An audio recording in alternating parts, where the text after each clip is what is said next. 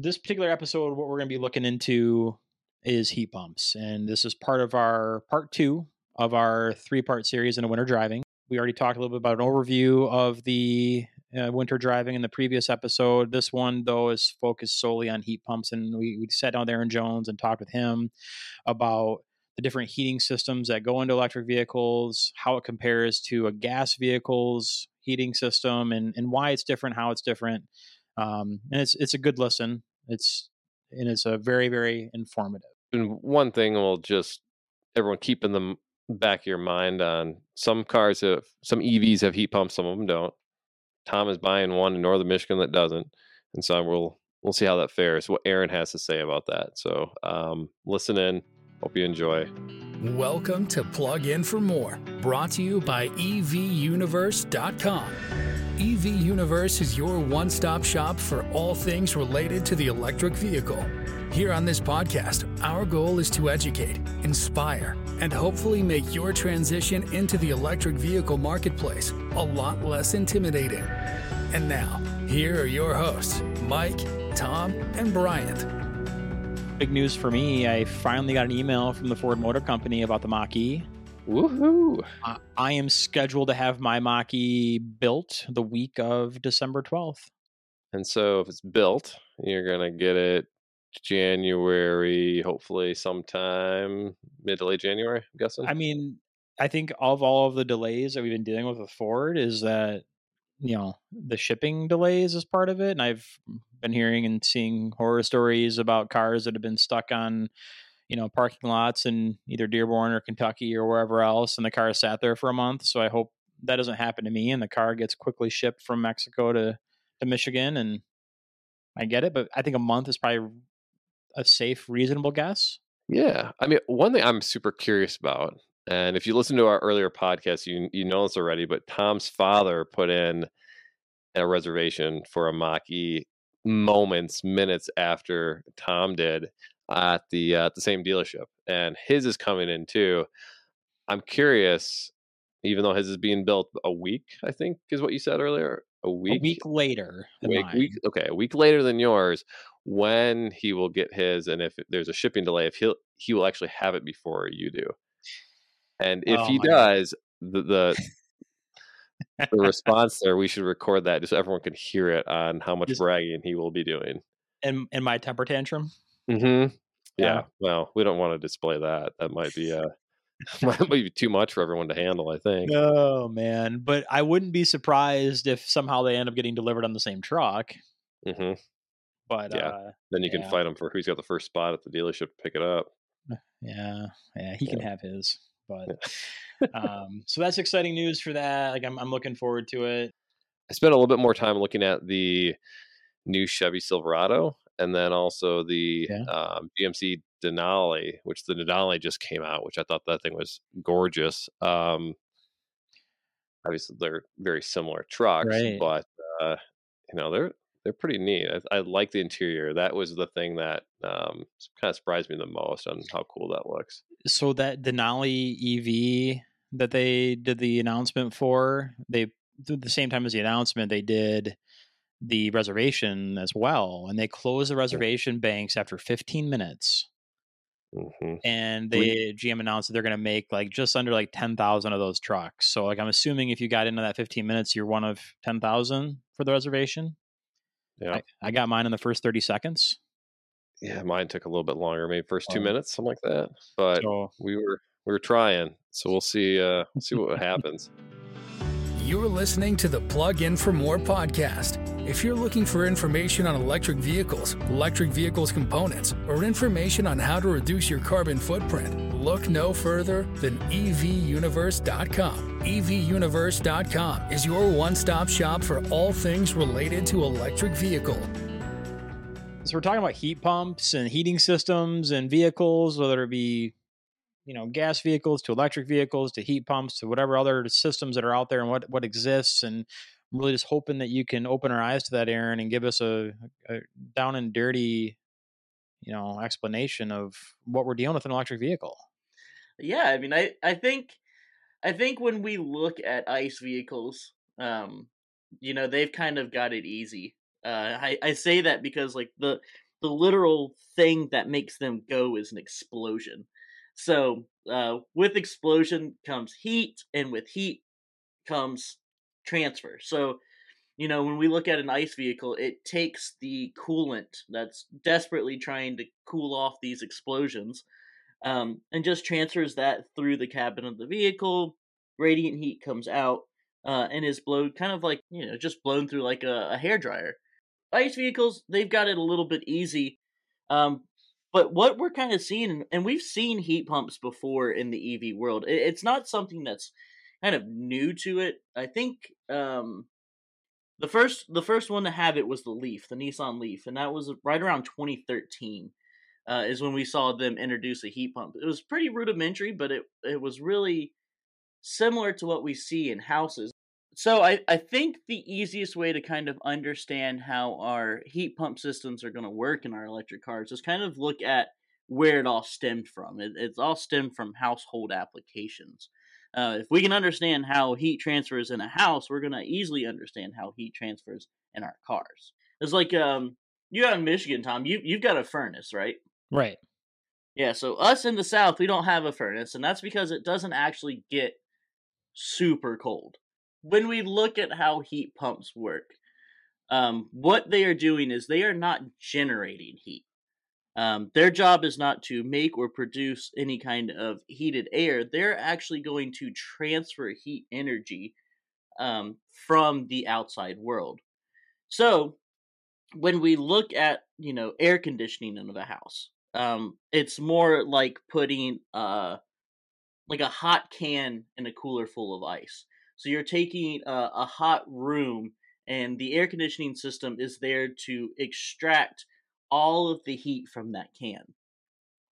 So when we look at heating the house, it's kind of like when you put that can in your hand. So now the system is involved with removing the cold from the can and taking the heat from your hand. So we're going to do that by pumping pressurized refrigerant into the house, because anytime you pressurize a gas, it's going to get hot. So you send that pressurized refrigerant into the house, and it is going to pull all of the cold molecules out of your house. You're going to send cold refrigerant back outside, and its job is to pull the heat from outside. So the reason the South can use it is because the South has like normal weather where it doesn't get cold. We don't need to generate heat. And the weird occasion that it gets below like 30 degrees here, which is cold to us, we have emergency grids that will help kick on and do emergency heating. And we see that application kind of transfer to cars too. Well, we see a lot of heat pump systems that come with a backup heating grid for super low temps. Now, you guys up in the Arctic Circle, which is the northern parts of the states, you guys need something that generates heat. The only problem with a furnace is that it still is going to need natural gas or propane. Yep. The cool thing with the heat pump is it doesn't need anything. I mean, it is literally using the outside world, and you're able to build an AC system, an air conditioning system, in the same system as your heating element. Really, the way they do that is kind of making a two-way system. So if you need to do air conditioning, you pump pressurized refrigerant to the outside to gather cold molecules to take into the inside. And then you flip the flow, and then you have pressurized refrigerant going into the house to pull the cold coming that is in the house. So it's a clever system. What they use a reversing valve that will actually kind of target where the refrigerant is going and how it needs to cycle through the system. We see a lot of those in our cars too. Yeah. So heat pumps are weird. Heat pumps, you can watch 20 different YouTube videos on it and try to figure out the best way to understand it. But the way that it works for me is that I'm going to take this heat and I'm going to move this heat somewhere else. And I think that's kind of like the 3-year-old understanding. Okay. And so like what I'm hearing in essence is that the heat pumps, since they're not creating heat, they're just moving heat. While they may be more efficient, they're not as effective in extreme temperatures.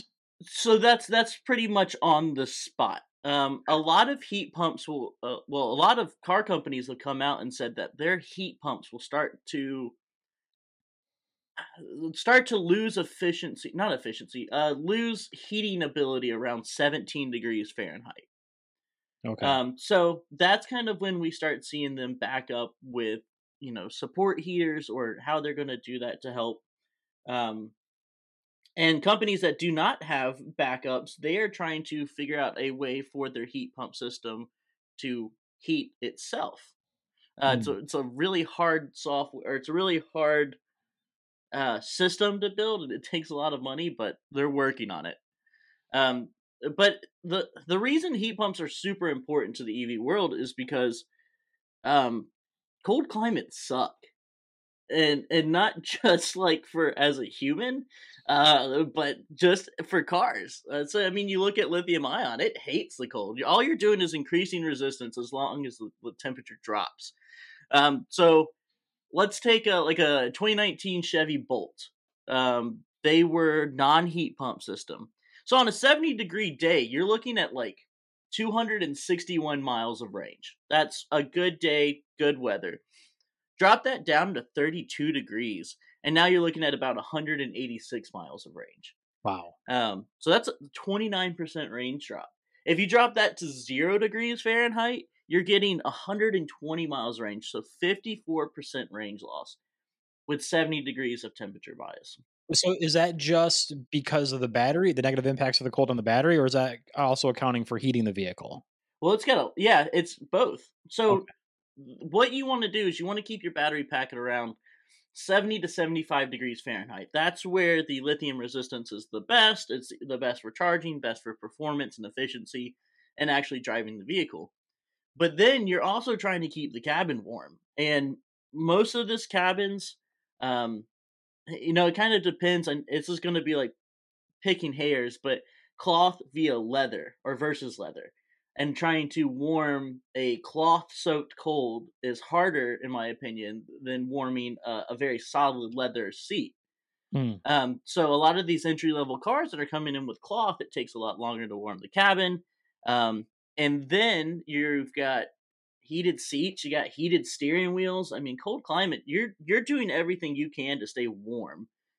Because it's not, I mean, they have their own functions where you could, like in an ICE car, where you would go outside and start the car and let it run. Mm-hmm.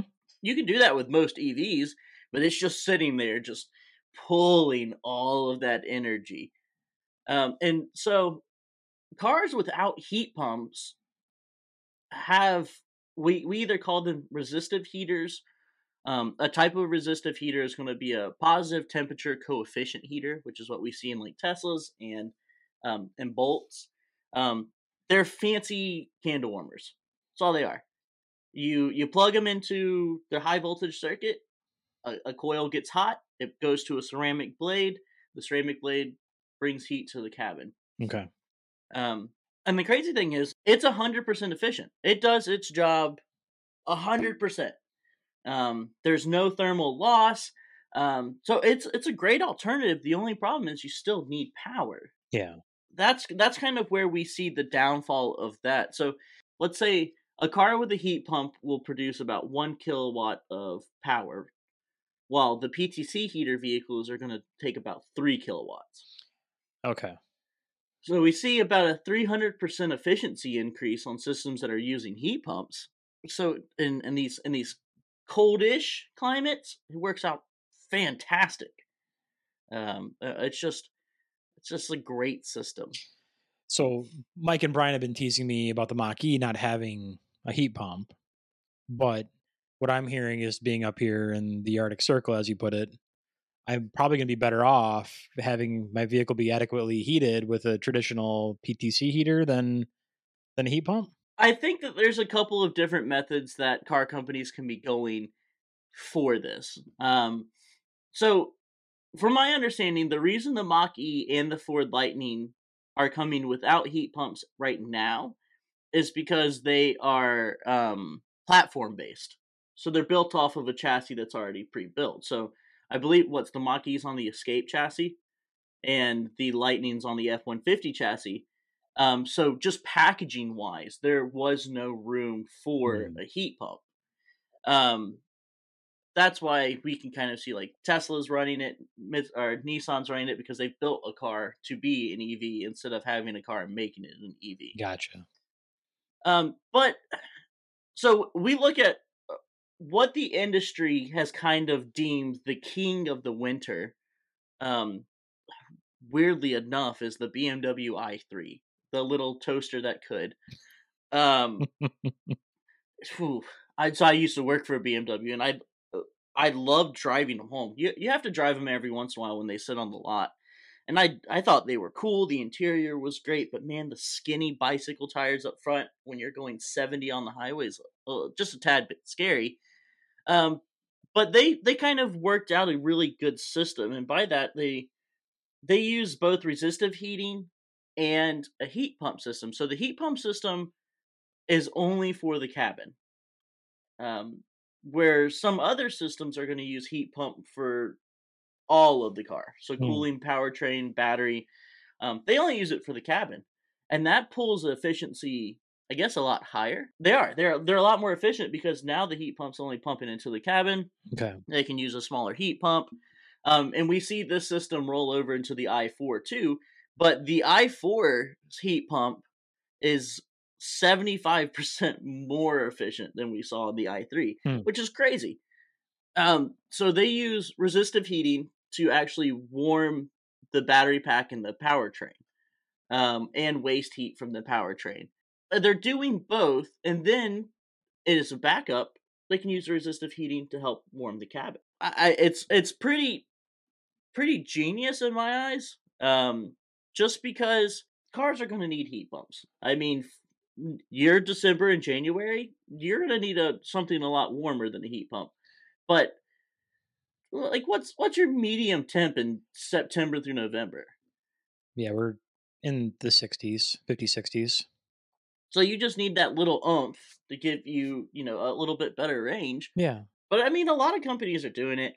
Kia, Hyundai, they're the EV6 and all-wheel drive Ioniq 5s have heat pumps. They're basically the same setup as a household, where they have a reversing valve, and it runs through the whole battery, powertrain, and cabin. The rear-wheel drive Ioniq 5 comes with a resistive heater in the cabin. Let's see. The ID4s, weirdly enough, in the rest of the world, they have heat pumps, but in the States, they do not have heat pumps. Interesting.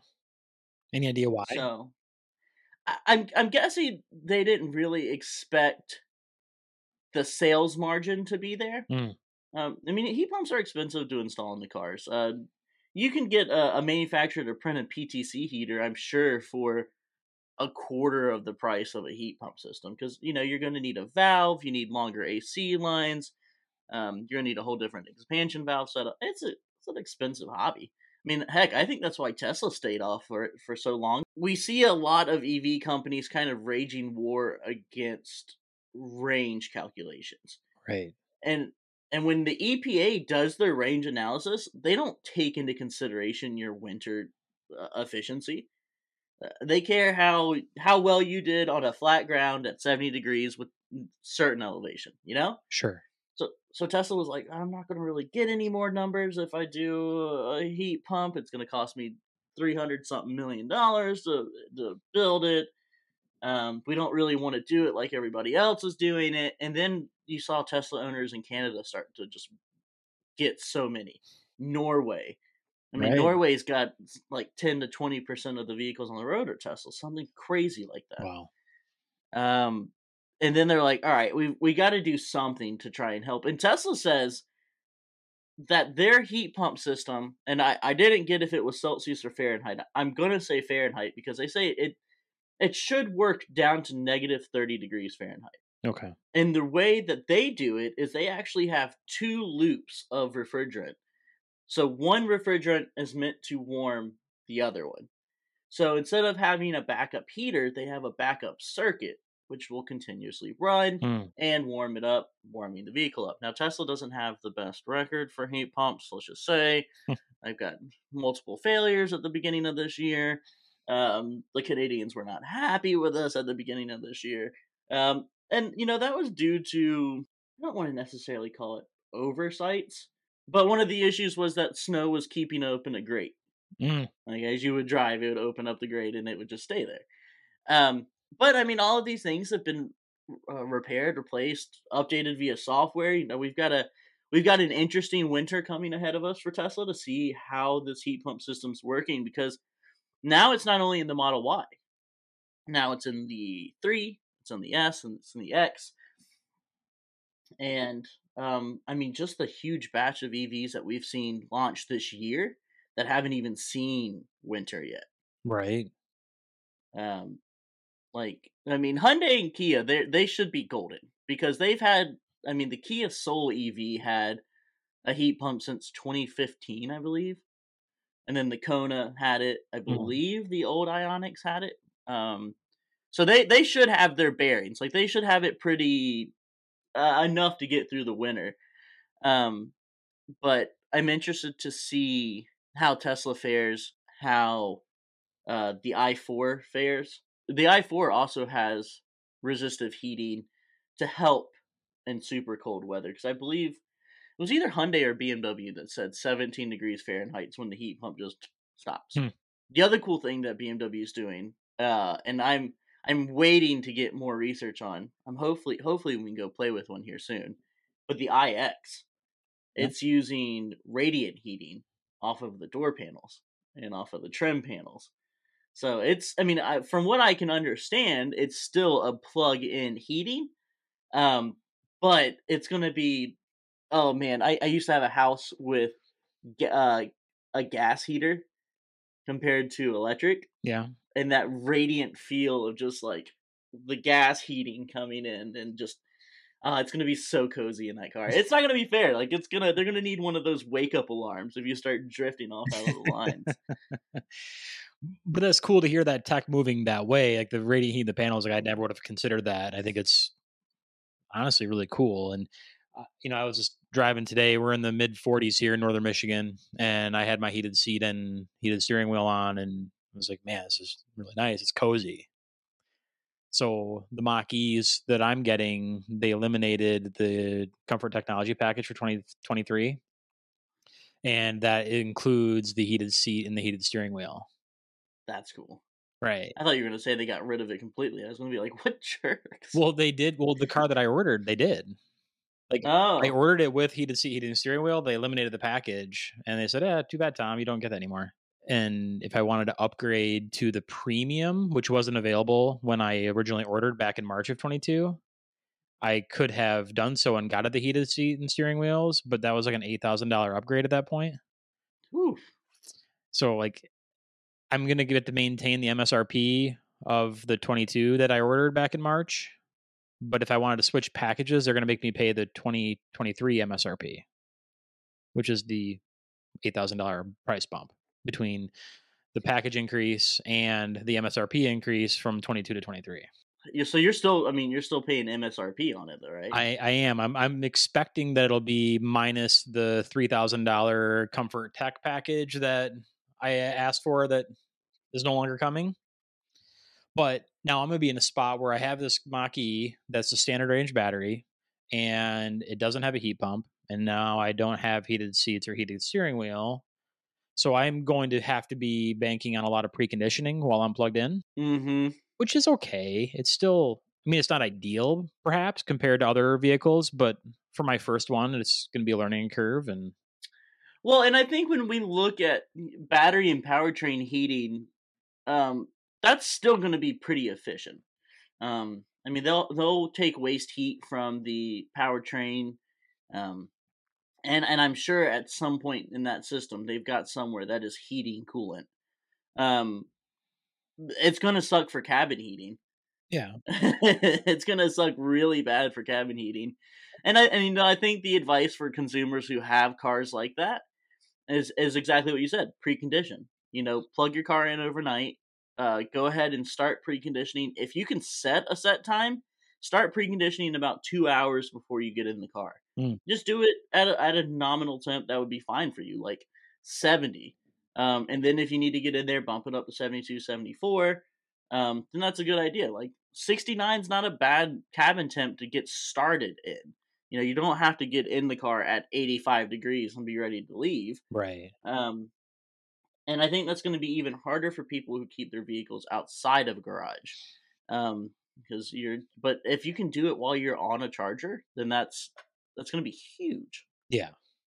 And that's all going to be part of the learning curve for me. Like, I've yet to live in a house where I've been able to keep a car in the garage ever. So I'm used to scraping a foot of snow off my car in the winter, calling it good, or letting it run for a half hour so it melts off, you know. So in 2 weeks, listen into our next episode where I'll sit down again with Aaron Jones, and we're going to be talking about tires and traction and rolling resistance and all of the factors for electric vehicles that come with winter driving and those topics. We'll keep Aaron busy the next couple of days. I think he likes it. Yeah, he's a good dude. He's such a good dude. I really enjoy working with him. I like him a lot. Thank you for listening to Plug In for More. Make sure you subscribe so you don't miss any future episodes. In the meantime, check out the one-stop EV marketplace, evuniverse.com. Until next time.